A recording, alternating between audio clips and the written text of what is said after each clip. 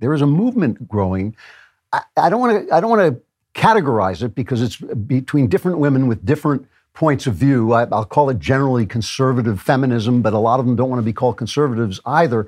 But it's just very clear that more and more I'm reading articles by highly intelligent women calling themselves feminists, but saying something very different than I understand feminism. I always say I'm not a feminist because I think it elevates male values over feminine values, so it has never worked. But we had Mary Harrington on. She was great. I think we had Louise Perry on. There's a lady who writes wonderful things about postmodernism, Angela Franks. I just think she's absolutely beautiful writer. And today we have Erica Bakayaki, who has written a wonderful article in First Things called Sex-Realist Feminism. She's a fellow at the Ethics and Public Policy Center. Her most recent book is The Rights of Women, Reclaiming a Lost Vision. So I just want to hear what she's talking about and what she's thinking. Erica, thank you so much for coming on. Thanks for having me. And I love all those women you've mentioned. They're dear friends of mine, all of them. Yeah, I can imagine, because I think this is a really important discussion that's going on, and I'm listening. I want to know, because I think that obviously women are sort of being erased on the left. The entire category of being a woman is under question on the left, not to real people, but to people who are on the left. And so I want to know, you talk about sex realist feminism. Can you define it? Can you tell me what we're talking about exactly?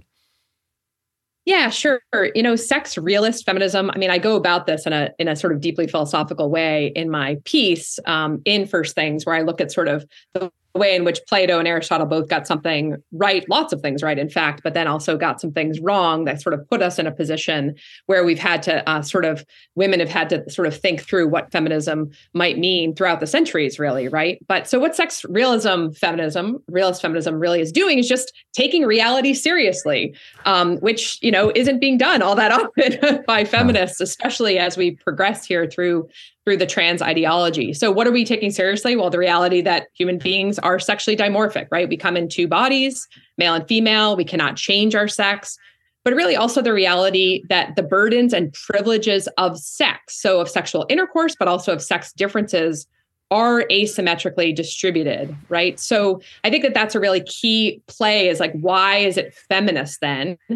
Is because these asymmetries, because of these privileges and burdens, that women do have interests that are particular to, say, their vulnerability and dependency that comes with being the sex that, reproduces within itself. And the reality that men and the male body is on average stronger, faster, more sexually desirous, more aggressive, et cetera.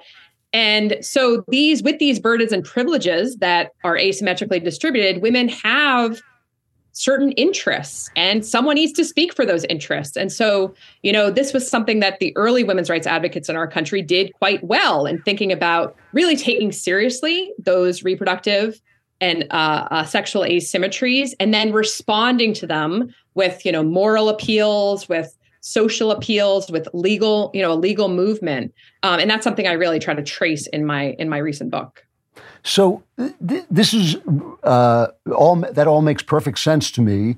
There's an added part of this, though, that since we are evolved creatures, since we come into being over time, women have an emotional stake in the bodies that they have, and in the life that they have, and in the lives that they produce, that it seems to me has completely been eliminated as a playing card in the game of trying to figure out how men and women are treated. So women like babies. I mean, that was one of the things I loved when I was talking to Mary Harrington. She said, I found out, I kind of like this baby and I want to take care of this baby. How do we take that into law? I mean, can that be considered in law? Yeah. So my expertise, I have a background in political philosophy. My expertise is actually in equal protection law. And so what I also try to do in this piece and First Things, and also in my book, is kind of trace the evolution, or I guess we could say devolution, of sex discrimination law. I think at root in our country, sex discrimination law really provides a corrective to, the way in which American law at its origins really, did sort of what I think Aristotle got wrong, which was, overplaying biological difference so much that women, especially married women, were kept out of, were excluded from certain professions and all of that. What sex discrimination law said was, hold on, yes, women have these distinctive reproductive capacities, and that's actually what makes them women. But we don't want to define them exclusively by those capacities.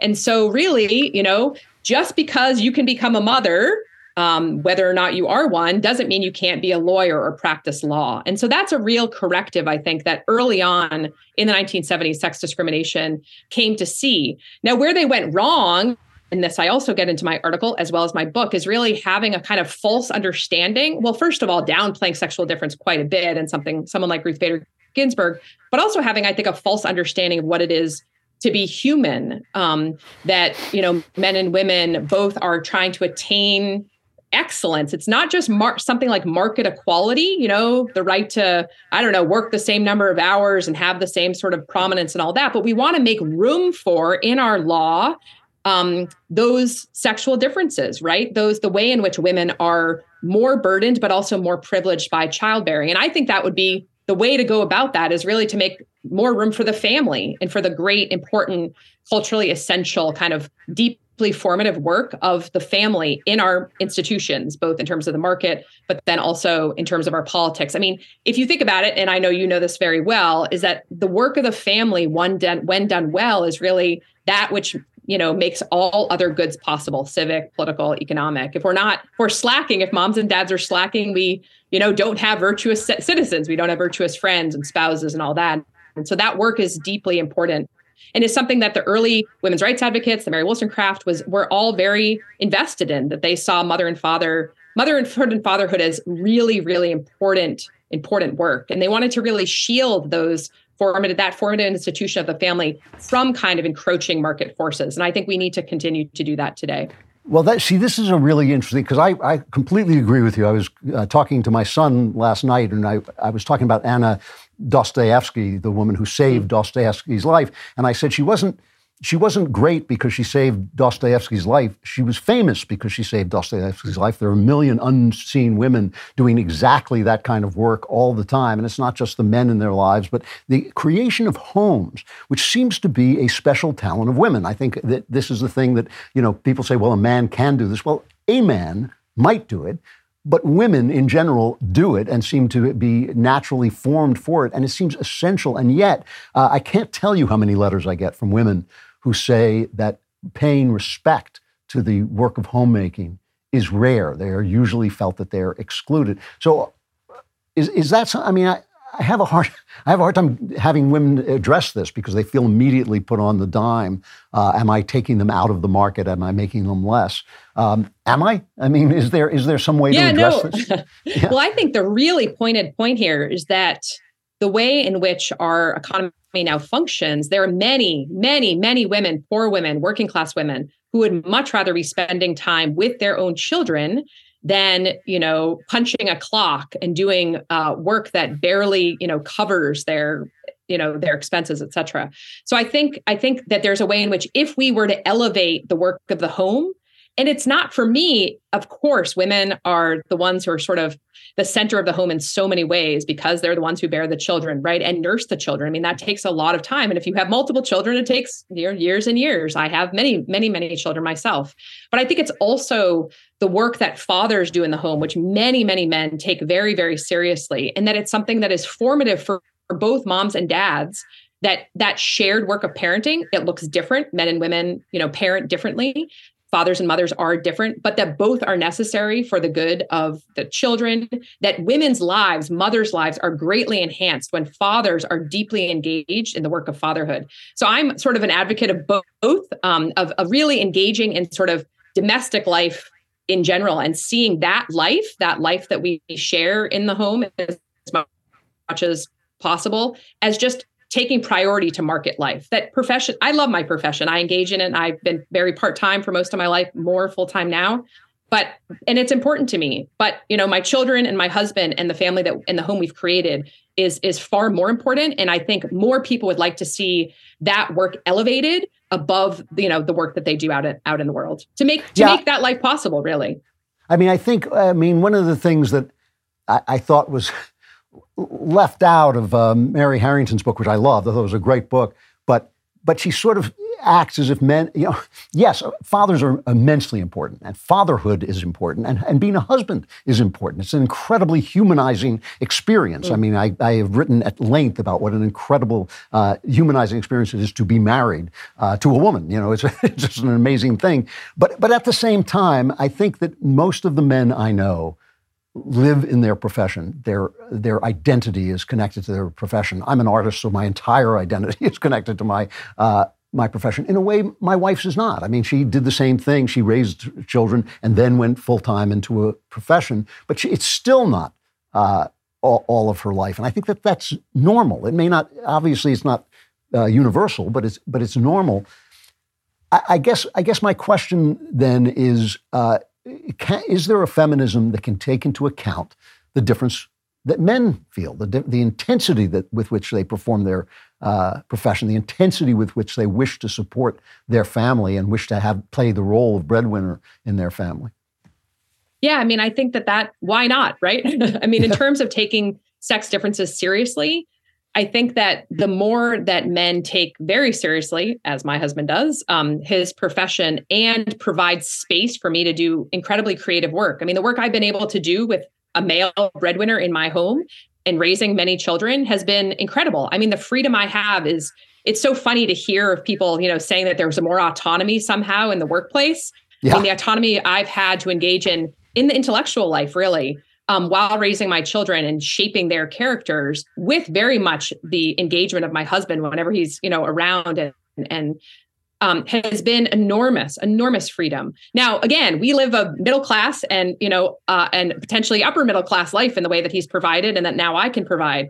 Not many women have that, right? And so I think the way in which so many have to be really engaged very much in the market, much more than they potentially would want to, especially when they're having children, I think is a real shame. I mean, if you look at the data, most women, when they have young children in the home, want to work part-time at the most.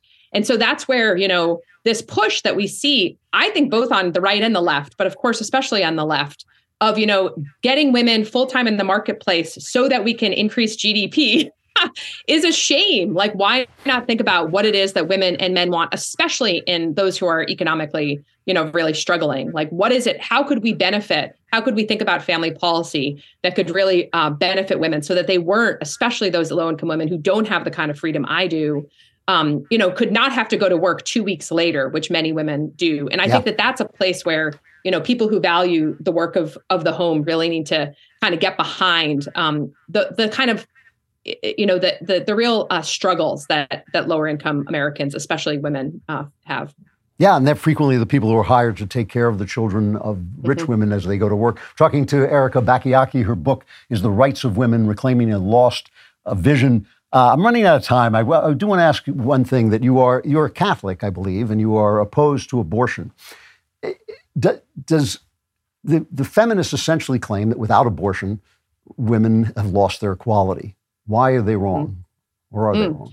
Yeah, so this is a huge bit of my legal scholarship, is really taking on the equal protection arguments for abortion rights, which are really the most popular in the legal academy. Yes. And I really think there's a deep male normativity in that argument. I think that the argument that is that women ought to be just as autonomous. I mean, it's an equal autonomy argument, that women ought to be autonomous just like men. So whereas men can walk away from an unexpected pregnancy, women ought to be able to walk away too. Of course, women and men have different bodies. And so when women are being expected in some sense, and then the market and political institutions and public institutions are shaped around that capacity to walk away from caregiving, then women who choose to care don't have, that kind of room for caregiving there. And so I think it's been actually a hatchet against really, transforming the marketplace and our politics around the needs of the family. I think it's been in that way devastating for so many women, like the ones I've talked about. And I think that male normativity goes to the core, but it's something that very few feminists see. I was very glad that the brilliant Mary Harrington, was able to see that, and many others, I think, coming around too as well. Erica Bakayaki, thank you so much. Bakayaki, thank you so much. The book, again, is The Rights of Women, Reclaiming a Lost Vision, and her article was on Sex-Realist Feminism.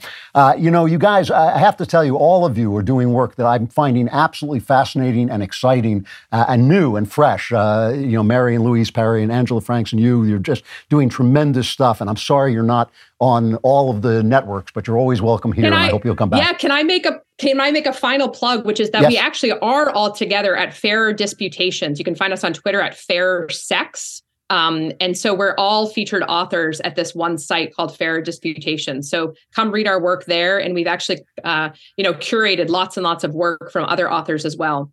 So great. I will do that. Have you follow us there. I will. And I hope you come back here. Thank you. Thanks.